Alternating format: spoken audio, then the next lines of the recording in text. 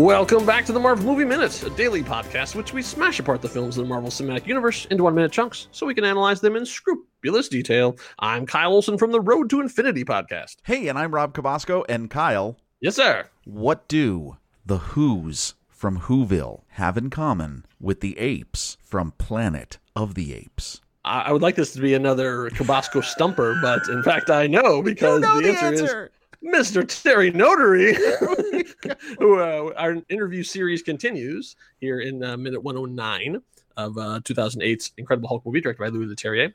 We are going to be talking about the thing that I really, really wanted to know. We're going to get into sort of the real biographical data of Mr. Terry Notary. He was a gymnast out of college who then ended up working on some of the biggest movies in Hollywood history, including the biggest movie in all of Hollywood. And I was like, how does that happen? Like, how did you? And so in this, he goes from his first professional gig all the way up to when he got the call and started working in Hollywood. It's a pretty exciting story. Once again, like most things with him, no one could repeat this. Like this is, it's like his path to stardom is so uniquely personal that no one's going to be able to follow in these footsteps. With amazing lessons in work ethic and putting yourself out there and being generous. That's right. Yeah, that's awesome. right. Yeah, exactly. How to get noticed the right way in Hollywood. Exactly. So, but without further ado, let's send it back to us and Mr. Terry Notary. So when you were in Cirque, you were sort of a featured performer, but then when you got the call to work on How the Grinch Stole Christmas for Ron Howard, you sort of became a teacher. So how was that transition? Like now all of a sudden there's people in front of you like, okay, teach us how to be a Who, and you have to be, okay, all right. Okay, funny here's story. how you do it. It was a really funny story because I didn't know anything about film or anything. It was my first movie, and they brought 5 of us in, 5 Cirque people, and they were all from Mystère, to come in for about 5 weeks before we started rehearsing, right? And Ron Howard said, "Okay, guys, come on in, and I want you guys to just play. Here's Whoville, and you just like, do something funny over there, cool stuff, and just come up with anything you can and video it, and just and you do flips anywhere, whatever you can think of, and video it. And at the end of the week, we're going to compile all the best stuff, and we're going to put this great stuff in the movie." And we were like, awesome, let's go. So we were skiing down hills and doing all this stuff, teeter board, flips over there, doing everything we possibly could, and so at the end of the 5 weeks, the extras started coming in, and they were all, and I'd been thinking about like how Who's were going to move, and like doing all this research on, what does Who research look like? Well, you just go from the books, it's like, how do they move? And, it's like, so they were like this S-curve sort of, wavy sort of,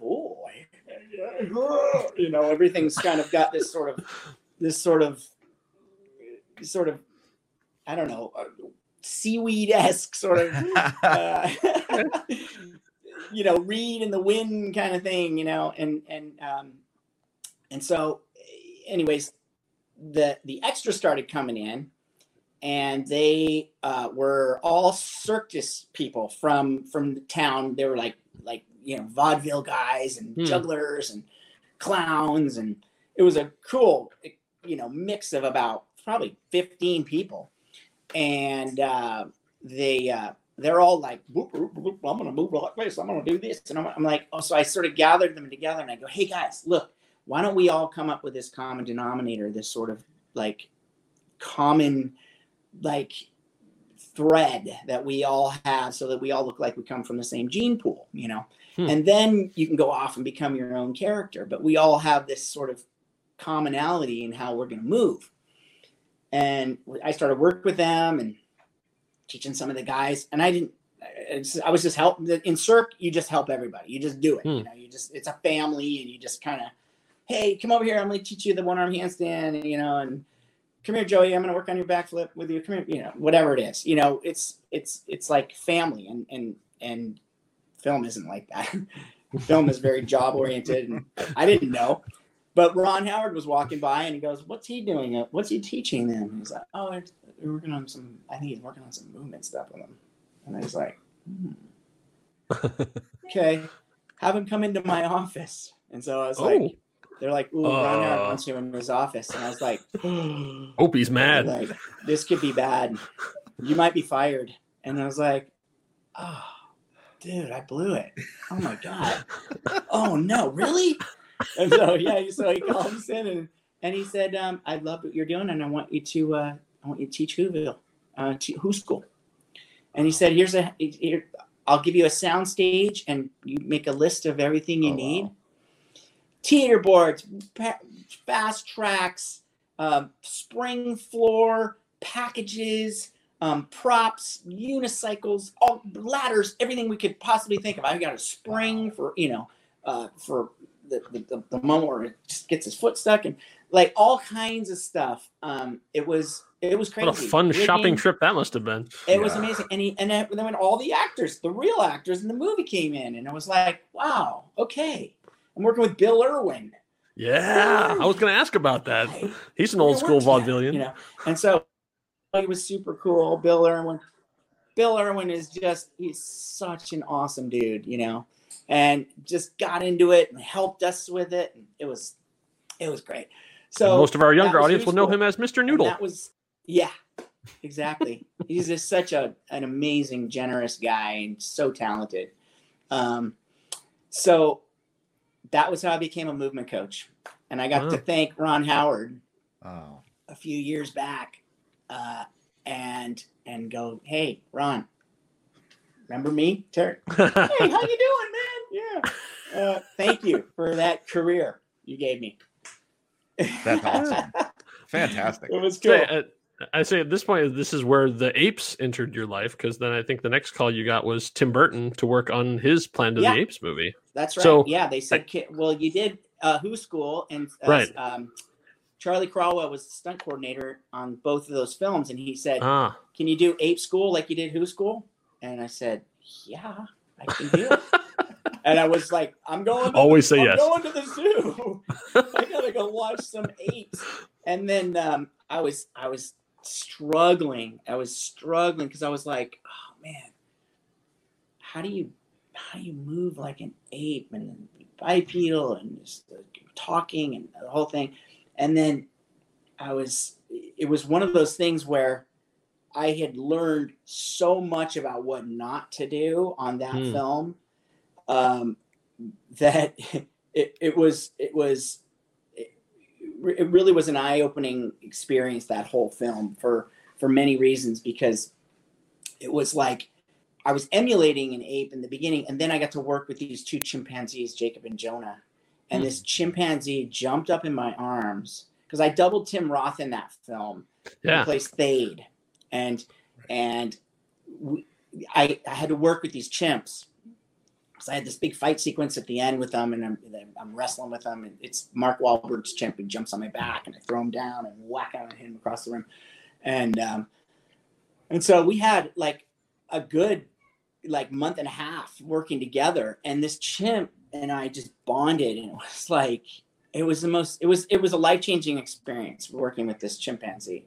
He jumped into my arms, and he looked in my eyes, and I got absolutely scared. I got so scared because he looked right into my soul. It was like, wow.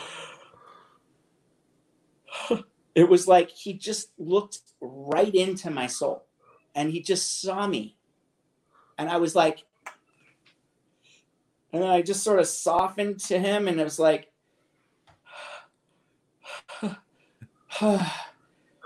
and he just we just connected on this insane level that was I was like, okay, I'm trying to learn what it means to be an ape by watching him, but he just taught me what it means to be human and what I need to do in order to become a better human. Right. And it was to be like that. And that, from that moment, it all changed. It all changed. The integrity they have, the strength. I learned about soft connection.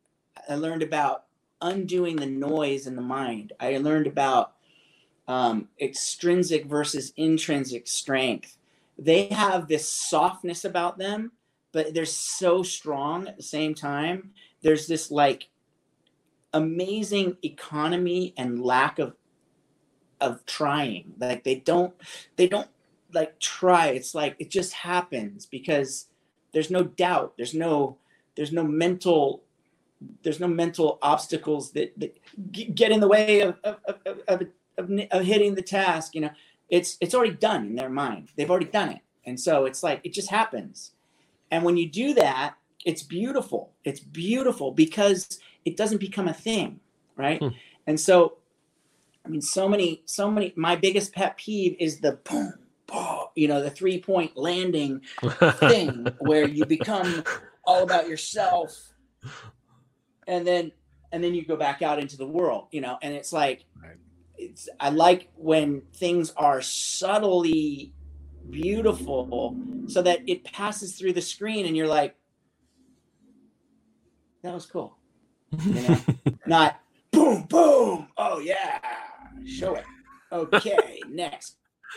You know, you want to like have the camera be able to continue to push in and milk it, and then boom, then you cut, you know.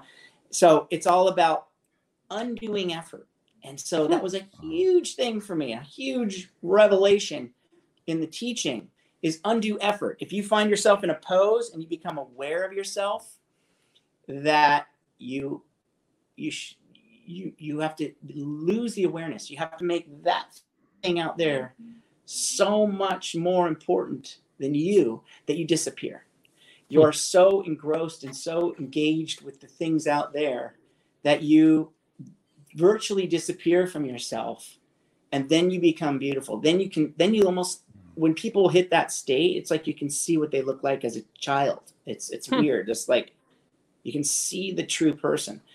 And so that's one of the big practices I do in the beginning when I'm working with actors is working that muscle of undoing the awareness of yourself, undoing the self-direction, undoing the ego, really is what it is. It's dissolving out. That's why animals are so beautiful. That's why babies are so beautiful. That's why children, when they're sitting out at the ocean, they're so just sitting there, just boom, present, wide open. They're not thinking about themselves. They're not thinking about how they look. They're not aware of this, you know, thing, this body that your spirit is, you know, utilizing. It's this beautiful being that's just being present. And when actors can do that, it doesn't matter if they're playing a bad guy, good guy, anything, you know, it's like this little drop happens. It just goes boom, and it's a gravitas. A gravitas hits the character, and that's why you're like, why is that actor good? I don't know. He's just good. Yeah. Have you seen Once Upon a Time in Hollywood? Yeah, I loved it. That moment, the first time I've seen like that actually be able to articulate it on screen is when you see, you know, Leonardo DiCaprio as his character in the moment, and then you see the same scene again, him out of the moment, and it's so jarringly different. To be able to have an actor portray that was amazing. Amazing. That the performances in that were just incredible. Yeah, it was amazing. So how was Tim as a orangutan student? He was a chimp, yeah, and he was incredible. We became very good friends on that film, and people couldn't recognize us from one another. So I would when I was in his costume, when I was in his suit, you know, it was so funny. I was treated like royalty. It was like, did you work on your English accent to make sure you could pass? Wow. Yeah. Hey, is there anything we can do for you? Do you need anything? Is it tea, coffee, a biscuit? You know? And it's like, damn, Tim, it's good to be you, man. So, you know, it's like, I just went with it. I was just like, okay, sure. Yeah. Coffee would be great. You know? Because then the next day I'd be in a chimpanzee outfit and people would be like, get to the back. How was working with Tim Burton? Yeah, he was great. He was just this creative, madman, just kind of like drawing stuff up and, kind of just letting us run. It was good. All right, we're back in the studio. That was a lot of fun. Like I really liked it. It was interesting to see him as a sort of physical performer sort of turn into a mimic there a couple of times. Right. Like when he was doing his impression of Ron Howard or a little bit of Tim Burton. So I hope if you guys get a chance, also check out the video components of this, which will be out there somewhere to see really how even in these interviews, he like physically transforms as he's talking about these particular things. Next, we're going to get into some pretty cool comic book movies. So make sure you're back here for episode 110. Thank you all for listening. We will, of course, find us on all the social media things. We have our group on Facebook. We have a Discord. We have Twitter. Wherever you are, that's where we want to be. Make sure you're back here for our next episode.